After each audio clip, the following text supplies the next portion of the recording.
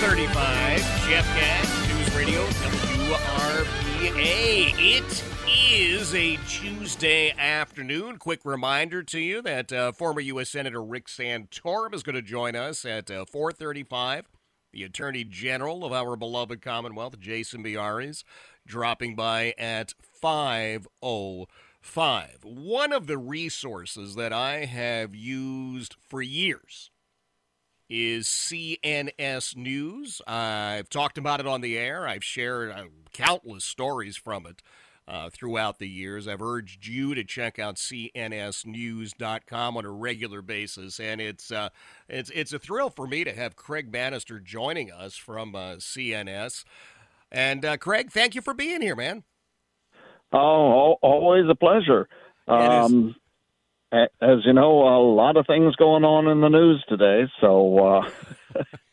There are one or two issues, absolutely, but I want to start with one that concerns me because I make the lunches here for my kids as they go off to school, Craig, and there's a report out I saw on CNS News that school lunch programs themselves are really, they've been placed at serious risk as a result of some of the nonsense that leftists have been perpetrating in D.C.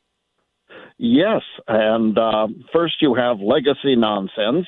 Yep. And then you have nouveau nonsense. What has happened is back during the Obama administration, they passed a law which kicked in 2014 that shrunk the size and the tastiness of school meals, lunch and breakfast, causing an abrupt decline in participation in the school meal programs, and it got so bad that students were posting pictures of their skimpy, disgusting lunches up on social media with the hashtag "Thanks, Michelle Obama." That's right. If you recall, she was on a personal crusade about this. And launched a jihad against the white potato right. In particular. She singled that out. Yep. And so the school lunches have suffered. Kids have said they're starving. Teachers have said that when kids are hungry or refusing to eat, they're not as prone to learn. Mm-hmm. During the Trump administration, they tried to use rules to loosen some of these requirements, give school nutritionists a little more flexibility.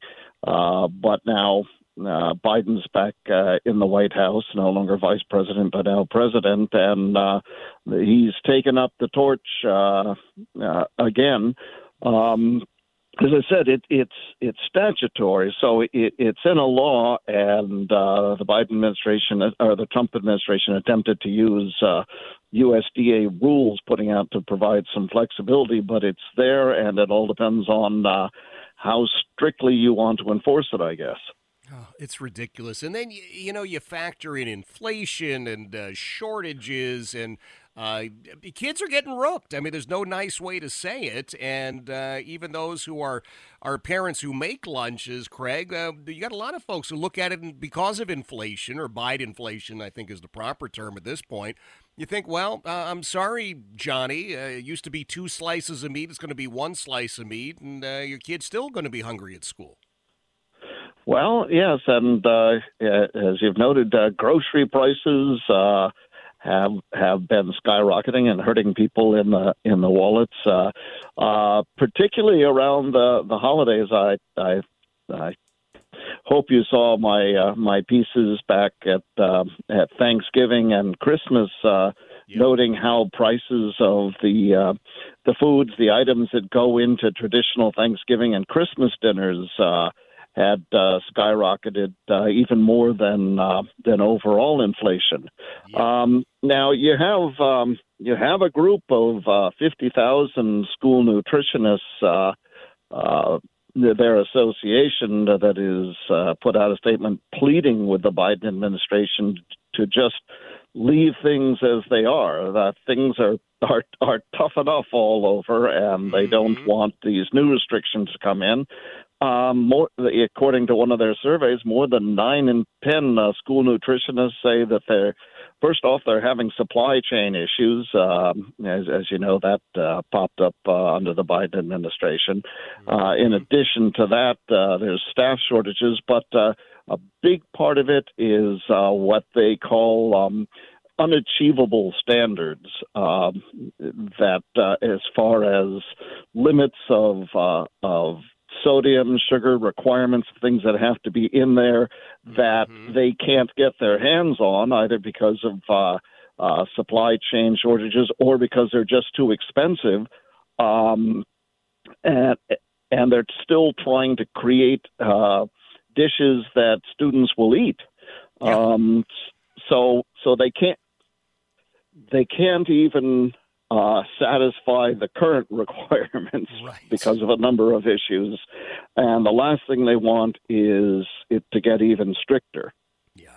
It's absolutely insane. I want to remind everybody, Craig Bannister's joining us. He's one of the editors over at CNS News, cnsnews.com, cnsnews.com. Great writer. You got so many things I want to talk about, but tonight obviously is the State of the Union. You have happily enjoyed or endured many of these throughout your illustrious career, Craig. Any predictions what we might hear from the dear leader this evening? Well, as I wrote in a piece today, a lot of people are wondering about that and even putting money on it. There's a gaming site out there that says the odds are 2 to 1 that Biden will even speak Trump's name or the word tyrant. Right. And they have a lot of slurs for Trump. So that if you can put money down 4 to 1 that he'll say Nazi, 2 to 1 tyrant, fascism. So yes, I think you even agreeing with the odds, I think you will see a lot of the same old cliches. You're going to hear about democracy is in danger unless we surrender our rights to the Biden administration. I marvel at that logic. Yeah. And how free speech is in danger unless we start censoring conservative voices.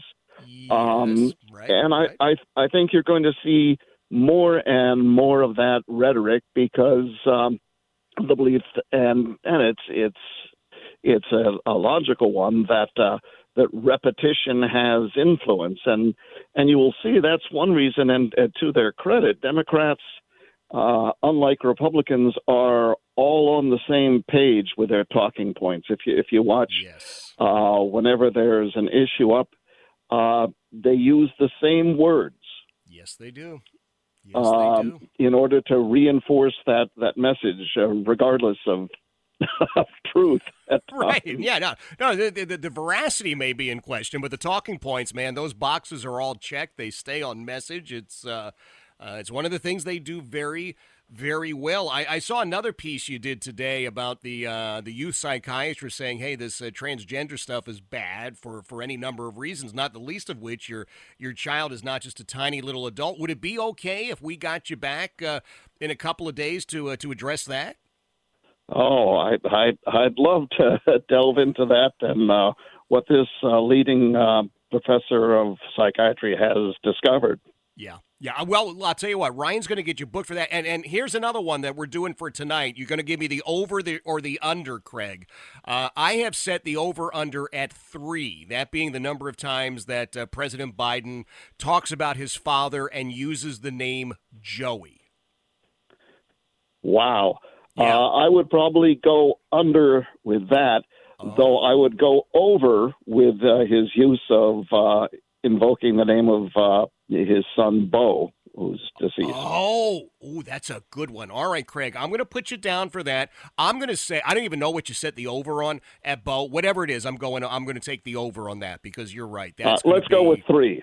3. All right. All right. So we will do our Bo and Joey analysis next week or in a couple of days, and I'll get you back to talk about that psychiatrist. Craig, listen, man, I've been a fan of your writing for a long time. I use cnsnews.com every single day, so I'm thrilled to have you here. And like I said, I want you to be a frequent and regular guest because you got great stuff. Sounds good to me.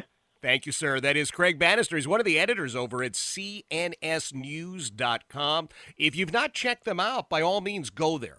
And you can get a jump on what Craig and I will talk about. Ryan's going to get that booked for, I don't know, a couple of days out or maybe early next week, however it works for the schedule. But this idea that kids are just tiny little adults, well, it's just not true. It's just not true. It's demonstrably untrue. And all you have to do is study developmental psychology, and you will see that it is not true. Now, there are some people who believe that kids are no different than adults and that they are really just small adults. As I have learned and studied what people within the Scientology faith seem to believe, they seem to believe kids are simply tiny little adults, and therefore you treat them the same way and address them the same way and reward or punish them the same way. And I would strongly disagree with that. But we'll have Craig back. We'll address that again this evening, the State of the Union address. I don't know. You going to watch it? I got to be very honest with you. And you may not like this, but I'm going to be very honest with you. I'm not sure I'm not going to bother watching it. I probably won't watch it live. I simply just... I don't know that I can subject myself to it. I will tomorrow morning go back and watch a replay and analyze a little bit and pick out some sound bites here or there. But I just don't feel the need to watch it live. I can tell you, as sure as I am sitting here, as sure as I am wearing my tan Tecovas boots, that my friend John Reed absolutely positively will watch it live. No doubt in my mind. You can take that one to the bank. John is a political nerd, and I don't mean that in a bad way. I mean that in a good way.